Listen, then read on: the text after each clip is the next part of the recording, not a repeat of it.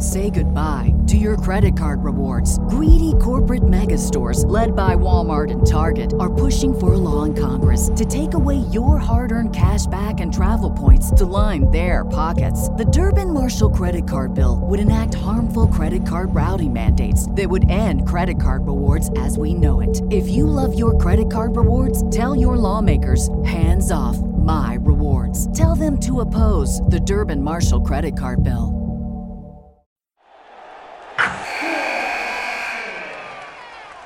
Wilson, you sent the game-winning email at the buzzer, avoiding a 4:55 meeting on everyone's calendar.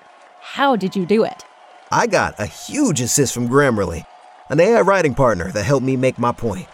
96% of Grammarly users say that it helps them craft more impactful writing. Would you agree? Grammarly helped adjust my tone to navigate tough work conversations. And it works everywhere I write, so I can quickly communicate effectively. Your teammate used Grammarly to summarize an important document, making a 3-pointer. How did he do it? It only took one click. When everyone uses Grammarly, everything just makes sense. You made an incredible slam dunk to end the game. The meeting was canceled, and your team will go home champions. Go to Grammarly.com/podcast to download it for free. That's Grammarly.com/podcast. Easier said, done. Spend my dollar. It's not about what you want. It's about what you're willing to do to get it. Run it again. Hello and welcome. I'm not going to, so quit asking. When you give me a hard time, For the listeners that didn't get to go, this is the payback. Alabama wins! What you did last year really doesn't matter. Our goal is to have the kind of team that nobody wants to play. All right. Hello and welcome to another edition of the Alabama Football Podcast. And Tide fans, have we got a treat for you? We have Brian Reeves, the voice for Austin Peay Athletics, joining us tonight to give us a rundown on all things Austin Peay. It is a phenomenal conversation, discussion, probably one of the top experiences that I've had doing this. Just a tremendous conversation. And we so hope that you will enjoy this. So let me stop talking and pass it off to the interview. Go. Well, welcome back, Tide fans, and have we got a treat for you? We have the one and only Brian Reeves, the voice of the Austin Peay Governors. Brian, how are you this afternoon? Dave, great. Glad to be with you. Appreciate the invite. Always good to talk a little Austin Peay football, even when we're going against one of the best in the nation and one of the best historically in my lifetime. Well, you know what? I didn't tell you when we were chatting a minute ago, but I'm from Nashville originally, strongly considered going to Austin Peay. And so I just have always had an affinity for Austin Peay. I lived in St. Louis a couple of years out of school, and I drove through Clarksville so many times on the way back and forth. So I've always had an affinity for Austin Peay. And I think this is the first time our football teams are getting a chance to match up. And so I'm super excited about that. Let's talk about Austin Peay a little bit. 7-3 overall, 7-1 in the FCS, and probably fingers and toes crossed everywhere about Sunday's selection and getting into the playoffs. Talk about just, high level, but talk about Austin Peay and the season that they've put together this year.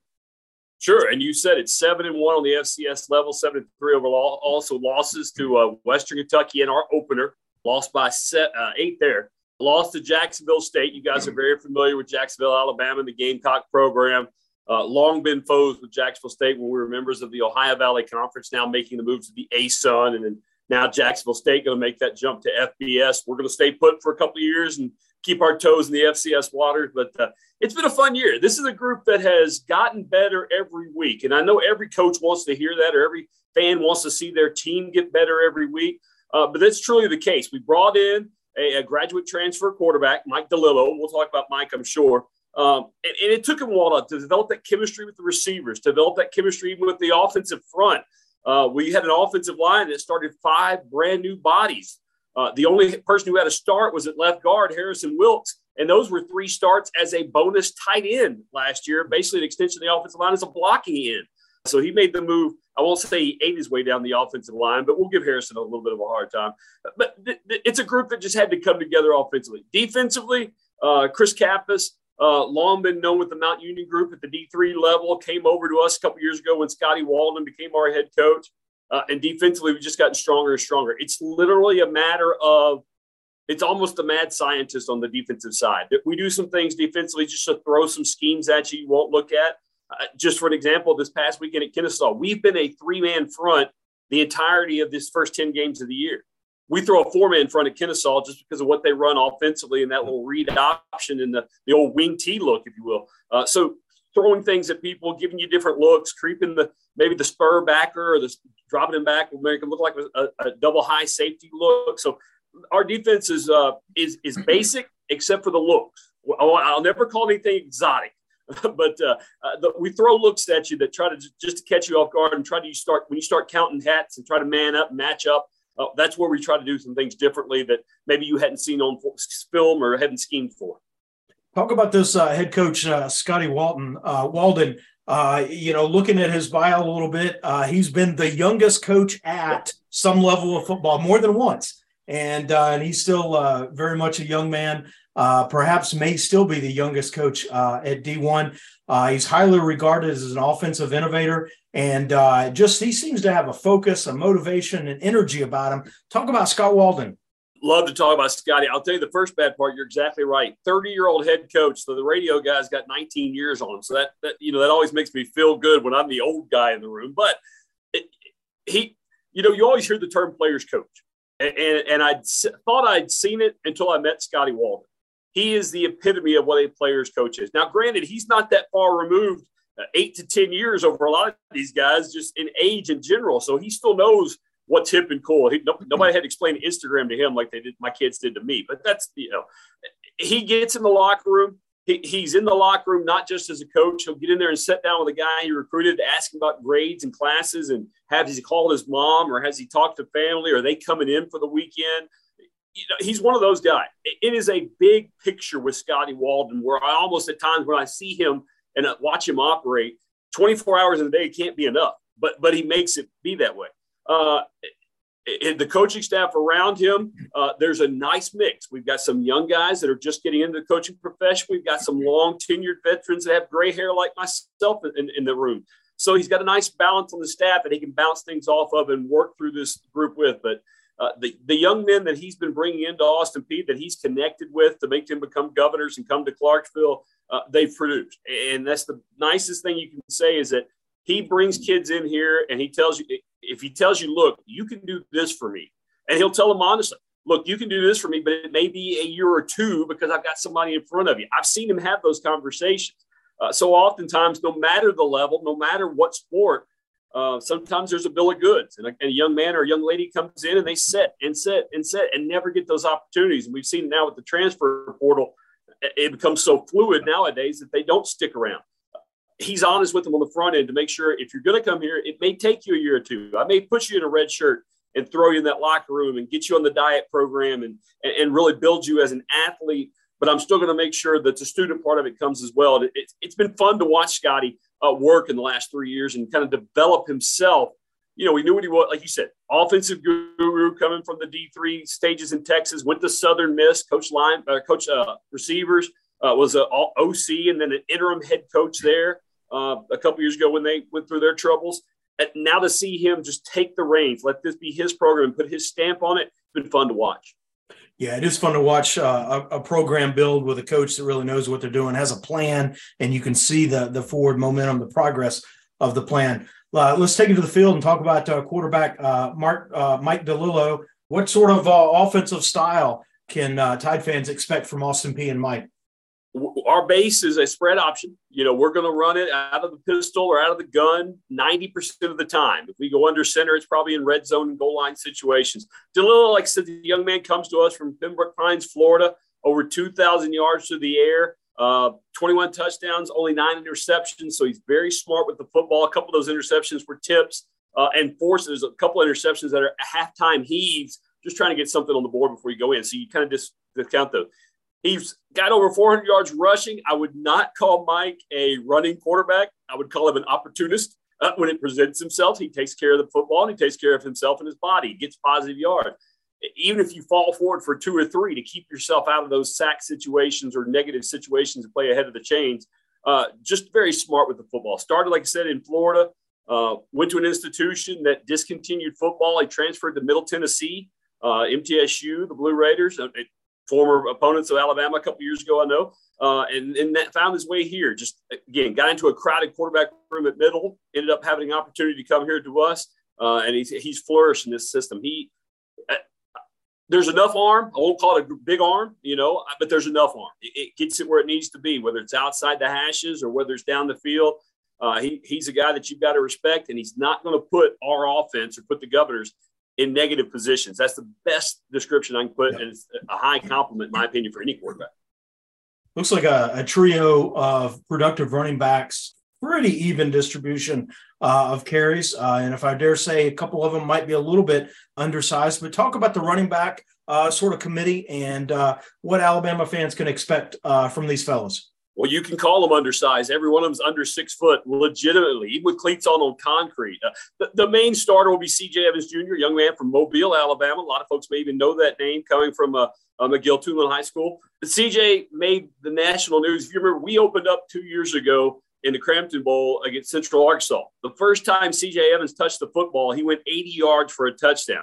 So after COVID had shut down the world, the first college football game gets played, C.J. Evans takes it to the house. So he is long going to be remembered in the lore for the first time he ever touched the football. CJ's a guy, you said it's a 3 running back rotation. CJ Evans, Josh Samuel, and Javon Jackson. They're all 3 different aspects or different types of runners. CJ's a guy that is a second gear guy. If you get him to the second level, if the offensive line does their job and gets him to the second level, he's got that next gear. He can put his foot on the throttle and go. Josh Samuel, a graduate transfer from us, is the pounder. He's the guy that's going to play between the tackles. He wants to square his shoulders up and run you over. It's just the style of football he plays. It's a very 80s NFC, Chicago Bears, New York Giants style of runner. There's not a lot of flash. There's not a lot of dash. But you don't want to square up in an open A gap and try to take down Josh Samuel on his own. And then Javon Jackson, our third option there, redshirt freshman out of Decatur, Alabama. Until we've been in Alabama recruiting quite a bit. That's right. Javon's a young man, redshirt, still learning. I don't know that Javon Jackson knows how good he can actually be. 560-plus yards on the season, a couple of receptions as well, learning out of the backfield. In this offense, you've got to play. The running backs will go into slot receiver looks as well. But Javon's one of those guys that can be an every down back. Right now, he's still a first and second down back, still learning a lot of it. But I think by the time that he sticks around with us, by the time his junior and senior year comes, he will be a every down back, a productive back, already is. But his style, it's just gazelle-like at times, grunter at times. He can fit both molds. But the sky is still the limit for Javon Jackson. He figures out what he has, and the good Lord has given him to work with. Complete package there, it sounds like. Talk about similarly maybe a trio of receivers that maybe have separated themselves from the pack. And Dre McCrary, would it be fair to say that if he were a couple inches taller, he might be playing in the SEC, that he has that kind of talent, maybe over? He wouldn't be. You're exactly right. Big Play wouldn't be here. Big Play, Dre McCray, last year FCS All-American out of Tallahassee, Florida. So I'm not sure how the Seminoles let him get away, other than, like you said, maybe 2 or 3 inches too short, but he fits our mold. As fast, the best way to describe Dre is he understands the football field. You know, we always talk about a point guard in basketball having court vision. You know, you always talk about seeing the field and knowing what's going on. McCray can find his way into a zone, can find his way underneath man coverage. We call him Big Play Dre. That's because that's exactly what he's been for us all season long. You look at a guy, 929 yards going into this Saturday against Alabama. So hopefully get him over the 1,000-yard mark again this season. Just so precise. He can out-route you. He can outrun you. He can find his gaps in the zone. He just has that football point guard knowledge. And that's what's been the biggest piece of him. Complimentary to him is James Burns, a young man, redshirt sophomore, transfer to us from Charlotte, North Carolina. Actually went to Miami to start his college career as a returner. Honestly, got lost in the shuffle, kind of like we talked about with DeLillo. Wanted a place where he could hit the field and play, and this was it. Burns, again, undersized, 5'8", 160 pounds, 70 pounds, soaking wet maybe. But again, knows the route concept, not afraid to get dirty in the middle of the field, not afraid to go, up against the bigger defensive backs, which we know we'll see this week in Alabama. But he'll go up and fight with them. And he's one of those guys that may be listed at 5'8", 5'9", but he'll play like he's 6'2", 6'3", just the way his body allows him to do so. And then the third rotation that back, there's been a lot. Trey Goodwin, a young man from Atlanta, Georgia. Joshua DeCambra, a young man who transferred to us out of Long Island, New York. So there's been a kind of a rotation, but Burns and McCray are your main two. Cam Thomas, who is now on the Jerry Rice Award watch list, more for his special teams numbers, but he's learning his way into that offensive rotation. He's a redshirt freshman from Birmingham, is Thomas. Again, got on the field instantly on special teams because of his athleticism. You could not have him on the field. Now that he's learning the route concepts, now that he's learning the plays and be in the right spot when you're needed to, which the best thing about all freshmen is they become sophomores. And so Thomas has gotten that. He's gotten a better grasp on what's being asked of him, and he's seeing more and more time on the field. And so it's almost turned into a kind of a five-man rotation at receiver spot. Talk about tight end Jordan Goko, 6'7", 240. He's got to be a short yardage sort of target. Doesn't have many catches, but I just have visions. Alabama's been known to struggle with the tight end.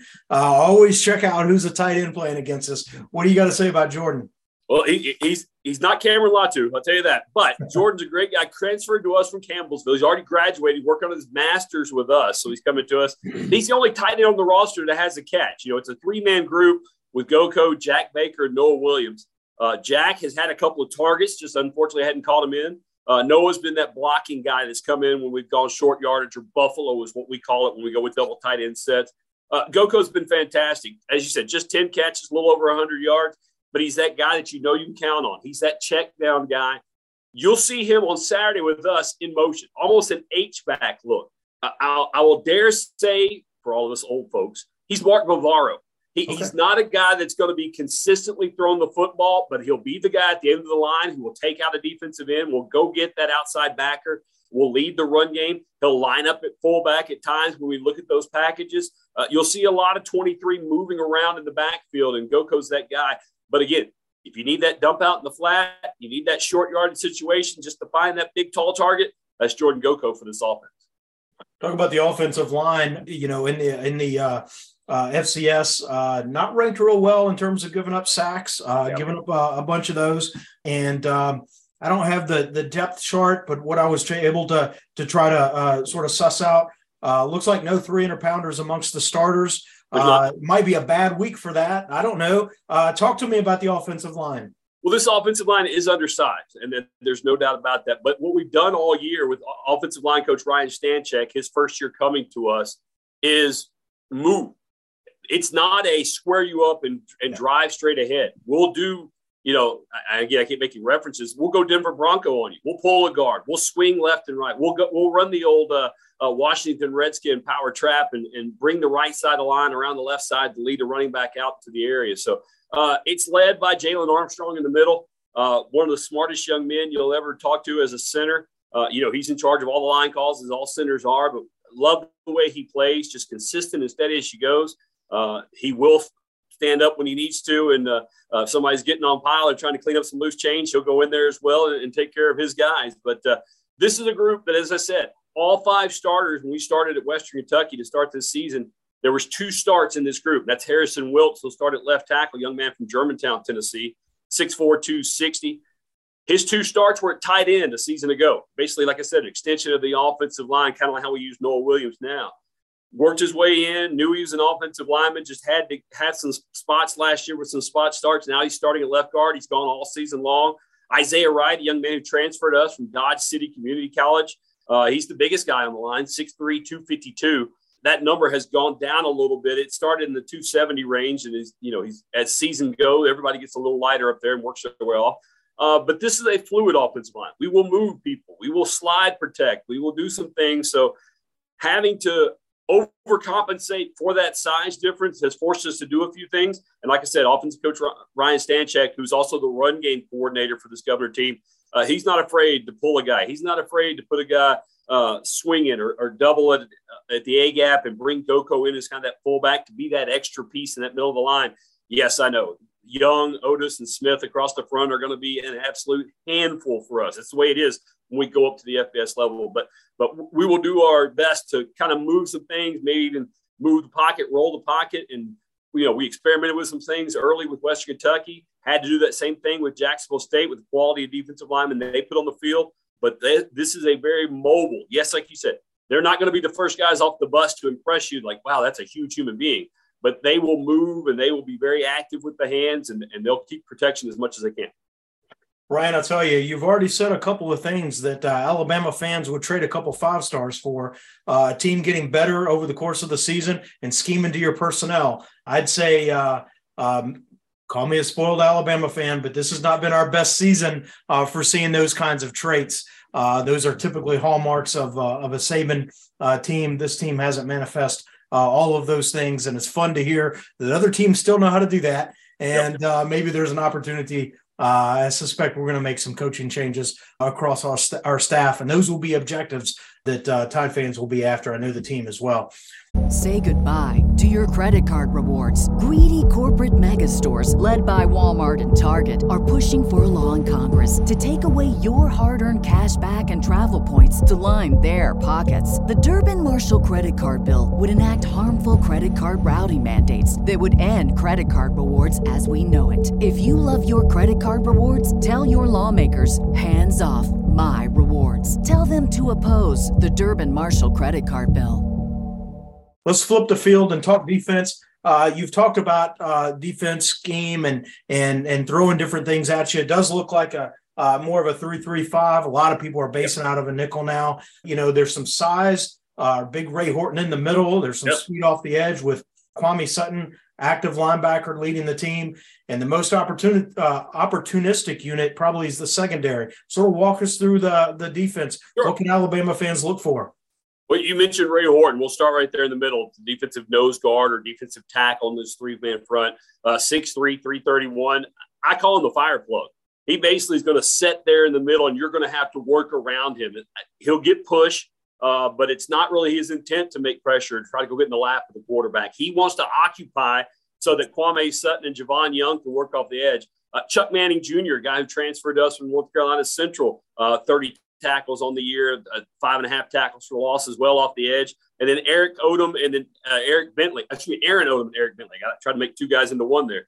We've gotten to where we're too deep across those 3-man front. And the level of play, when you go to that second level, doesn't go here to here. It stays consistent. And that's been the fantastic thing.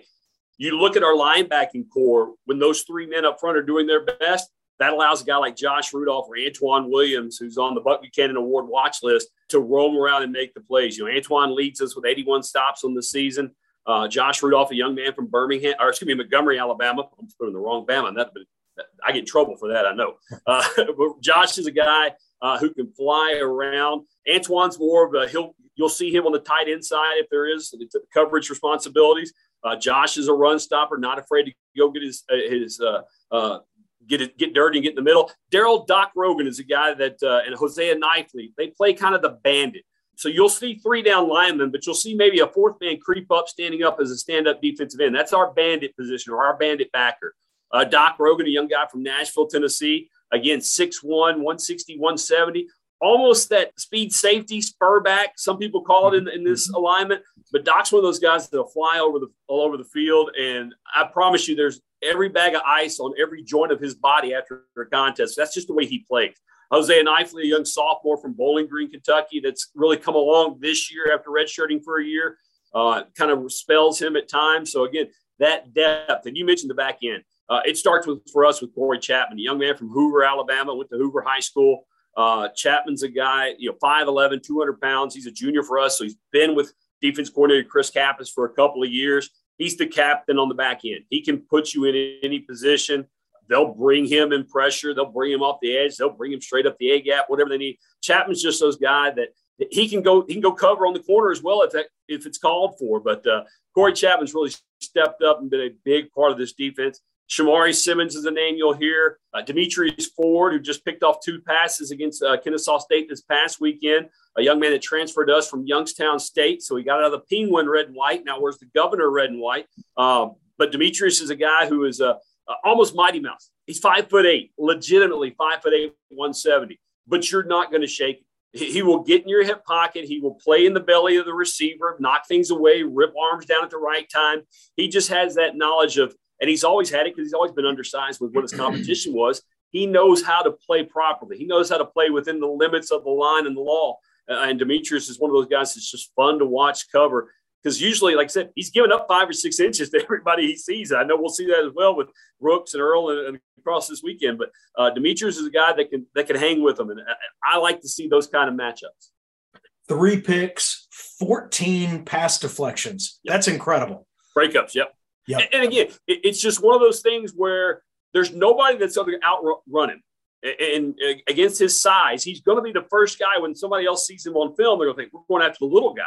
But he's always been the little guy. He's always had to play with that mentality that everybody's going to come challenge me. Come out here and let's see what I can do. And as you said, the breakups, the pass deflections, he's not Dion. He's not going to come up and not tackle you. He'll still hit. But, his strength is coverage, and it's fun to watch him work. What are you looking for on Saturday? What's a couple of things that would need to happen or that you would that you're looking to see that would make for a productive day for Austin Peay? That's a fair question. It's very fair, and I'm not trying to skirt it. And by my first answer is help, because as you said starting this interview, our main goal, and this is absolutely no disrespect to Coach Saban or Alabama, we're looking for Sunday. We know what the FCS playoff picture hopefully looks like and hopefully includes a Governor team on Sunday morning. So I got to come out of there healthy. I've got to have a team ready to go next Saturday to go into the opening round of the FCS playoffs. So, and again, that's not being disrespectful. That's just being honest and truthful. We have to be able to run the football. We have to be able to play ahead of the chains. If we get in 3rd and 8s and 3rd pluses against your defense, knowing what's coming, it'll be a long day for us. We've got to be able to get positive on 1st and 2nd downs and play with 3rd and 5 or less. I think our passing game allows us to make those movements and move the chains. I think our running game is strong enough that we can do that. Ones-on-ones early on, we just got to be able, like I said, stay in front of the chains and play. And for us at this level, and I've always said this, whether we played, we've gone to Knoxville to play Tennessee, we've played other folks.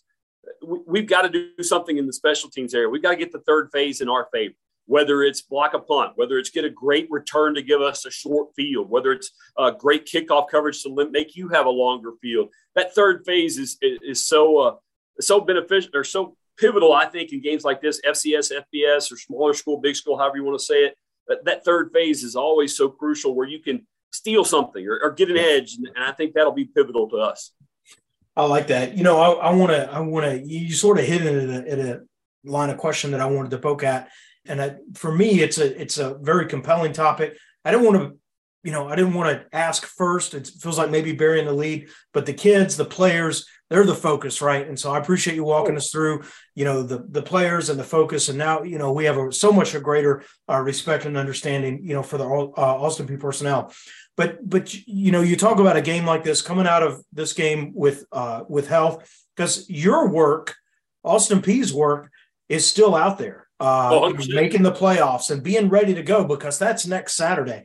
And so, it's a question that's a throwaway question, and it feels like it's a pat on the back.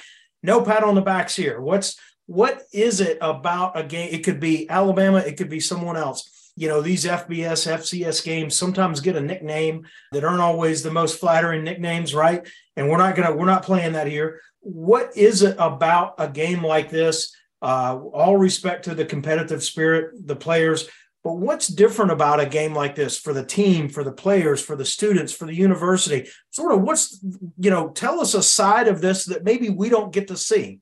Well, and I'll take it from my side being the announcer. I tried to play college football. I was a guy who got a uniform for a couple of years and never had success, I'll be honest, but, still love this game. Love this game so much so that I spend my Saturdays in the broadcast booth following along.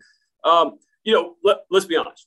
The first impact of this game for Austin Peay State University is the financial impact. we all know that there's a check coming from Alabama to Austin Peay to play this contest. There's no doubt about it. We're the warm-up game for the Iron Bowl. Glad to be there. No, not a problem at all. But there is something to be said for pride and prestige. We're all fans first. Even these young men that are going to put their helmets on Saturday, whether they're wearing crimson or red, they're all fans of this game. I grew up with the 11 o'clock Jefferson Pilot start. I actually got giddy when I learned this was an 11 o'clock kick, because I knew exactly what that meant to me. It means that me and my father, after myself playing a Friday night high school game, would get up and sit down over a fried bologna sandwich and a Coca-Cola and watch that 11 o'clock Jefferson Pilot kickoff and watch Bryant-Denny Stadium and watch, go to Athens or go to Mississippi State. Those things still mean something to me. My son is now of age that he'll be with me on the trip. He's my spotter. So it means something that he and I can go experience this as well, just like me and my dad did in front of those televisions for years and years. But it's still the history. We went to Pitt a couple years ago. We got to play in what was Heinz Field. I don't know what it's called now. They've sold the brand. But anyway, you're in Heinz Field. How many games have you ever seen in Heinz Field where Roethlisberger or Bettis was running down the field? How many games have we watched here where it's Amari Cooper or, even the broadcast booth guys and the quarterbacks that have come through that term? We've gone to Rocky Top, and played there. We played at Vanderbilt. We played at Ole Miss 2 years ago, right before the Lane Train came through. So there's still some prestige to where you're playing, because we all know the history of the game and appreciate the history of the game and the ambiance, to be able to see the stands full. We play at Forterra Stadium, a fantastic stadium on the FCS level. If you do get to come back to Clarksville, you're more than welcome. I'd love to have you. For FCS football, for that stadium, we're going to put 9,000 people in there on a great game day. You guys put 80 to 90,000 people in a great game day. So there's that experience as well for those young men to hear that roar, to know that feeling. When I tried to play college football, I was at Middle Tennessee. We went to Tallahassee and played. Got to see Charlie Ward run all over us, but I still remember those moments. I remember more the bus ride going in and seeing that horse come across and that spear at midfield more than I remember parts of the game, to be honest. So there is still something to be said about the pageantry and the appreciation of what this game gives you memory-wise and enjoyment and things you can't be taken away from. Fantastic. That's awesome. It's always, fun and interesting to, hear that perspective and to hear it, not to assume it or speculate it. It's fun to hear it. And just the excitement in your voice was something. We played, there was a couple of years ago, I think Mercer tried to play every SEC team they could over a couple of year period. And someone, actually did an article over, what that experience is like. And they talked about using that money to build new buildings on campus. And you think, wow, that's not just funding a program, which that's important too, but they're leaving, they're trading those games for a forever change to their campus footprint. And hopefully somewhere scrawled in those buildings, they have the names of those players or something, right? And that was fun. And so, equally so it's fun to hear about, Austin Peay and the excitement, and you're right. The environment will be new and different. Well, to expand, and like you said, I know there's not a lot of folks there who may be Austin Peay historians or know about our program, but in the late 80s, early 90s, we didn't have football. We had a president who thought that it was time to cut corners and cut cost and spending. So we death penalty'd ourselves, came back to non-scholarship football. And then in 2011-12, got back to scholarship football and still rebuilding. So, yes, when we go play the Tennessees, the Alabamas, the Vanderbilts, even we go to Pittsburgh or whoever we can pick up to go, it is to still keep rebuilding. And whether it be rebuilding the locker room or the weight room, whether it's to pay for the softball field and those non-revenue Olympic sports that, don't have these opportunities, that's what these games are for our level. We understand, and I still get a chuckle, and I'll just, full disclosure, every time I see the SEC cut their television rights package and see what every school receives, that's triple our athletic budget for a year. And that's just a small section of what, schools in the Southeastern Conference, ACC, and not just Southeastern Conference, let's be honest.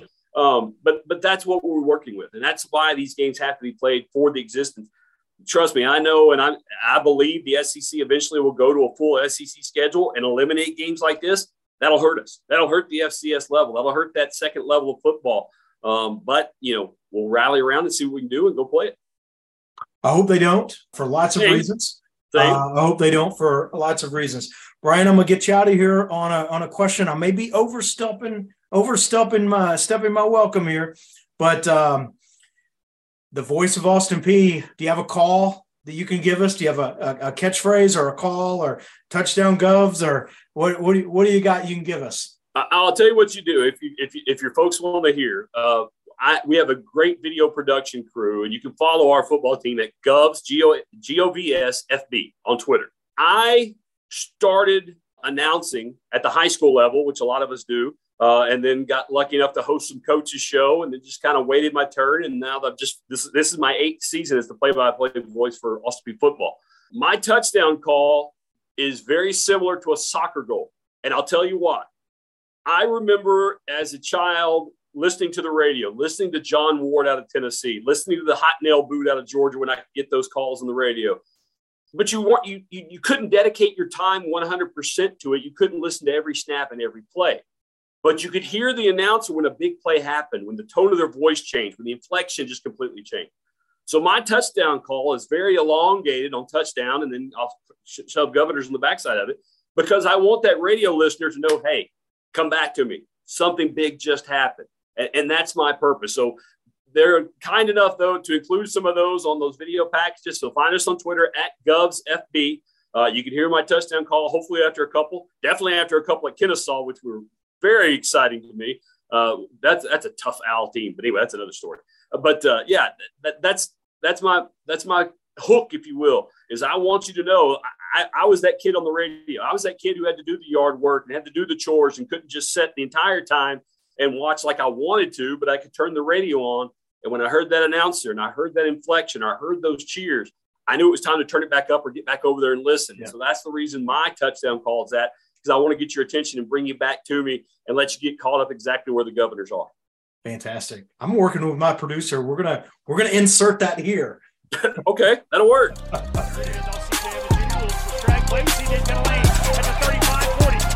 Stewart clears the edge to the 10, at the 5, into the end zone. Touchdown! Governors going to keep it himself, and Mike DeLillo will score. Give Jackson scampers into the end zone. Javon Jackson with his second rushing touchdown of the day. Fantastic. Well, Brian, it's been such an honor to have you on and talk ball. This evening, we so greatly appreciate it. I have to stick with my loyalties, as an Alabama guy, but I hope you get one Saturday. I hope you get one of those in on Saturday. Is that fair? Much appreciated. I hope we do. Hey, I'll be honest with you. Again, full disclosure, I know I'm headed to Dreamland, so I know I'm getting a good meal at least once. I've never been to Tuscaloosa, so I know I want to walk around monuments and get pictures of the coaches' statues around. So, again, I'm a fan first. I'm going to take it all in, get down there Friday early and take it all in.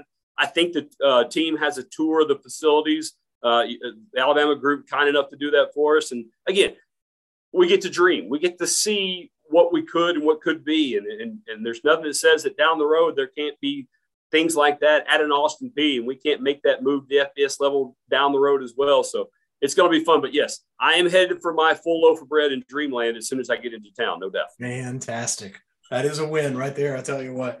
Brian, thanks so much for joining us, and good luck to you guys Saturday. Enjoy your trip to Tuscaloosa. Dave, thank you for the time. Appreciate it. Let's go Peay. All right. I'm glad you worked that one in. If you're a woman over 40 dealing with hot flashes, insomnia, brain fog, moodiness, or weight gain, you don't have to accept it as just another part of aging. The experts at MIDI Health know all these symptoms can be connected to the hormonal changes of menopause. And MIDI can help with safe, effective, FDA-approved solutions covered by insurance. 91% of MIDI patients get relief from symptoms within just 2 months. Book your virtual visit today at joinmidi.com. And there you have it, Alabama fans. Wasn't that great?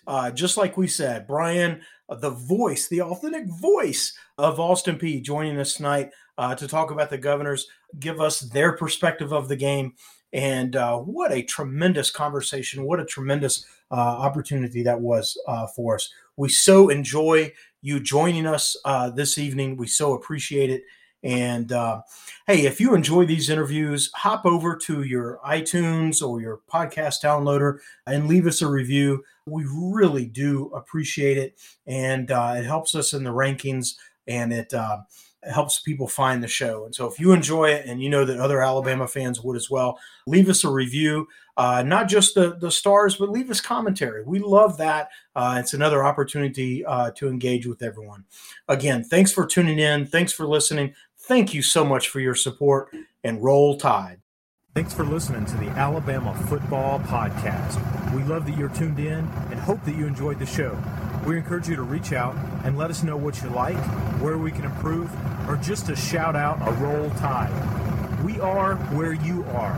iTunes, Facebook, Twitter, email newsletters, t-shirts, free roster downloads, and of course, on the web at alabamafootballpodcast.com. Check us out where you'll find easy links to your favorite way to follow the Tide.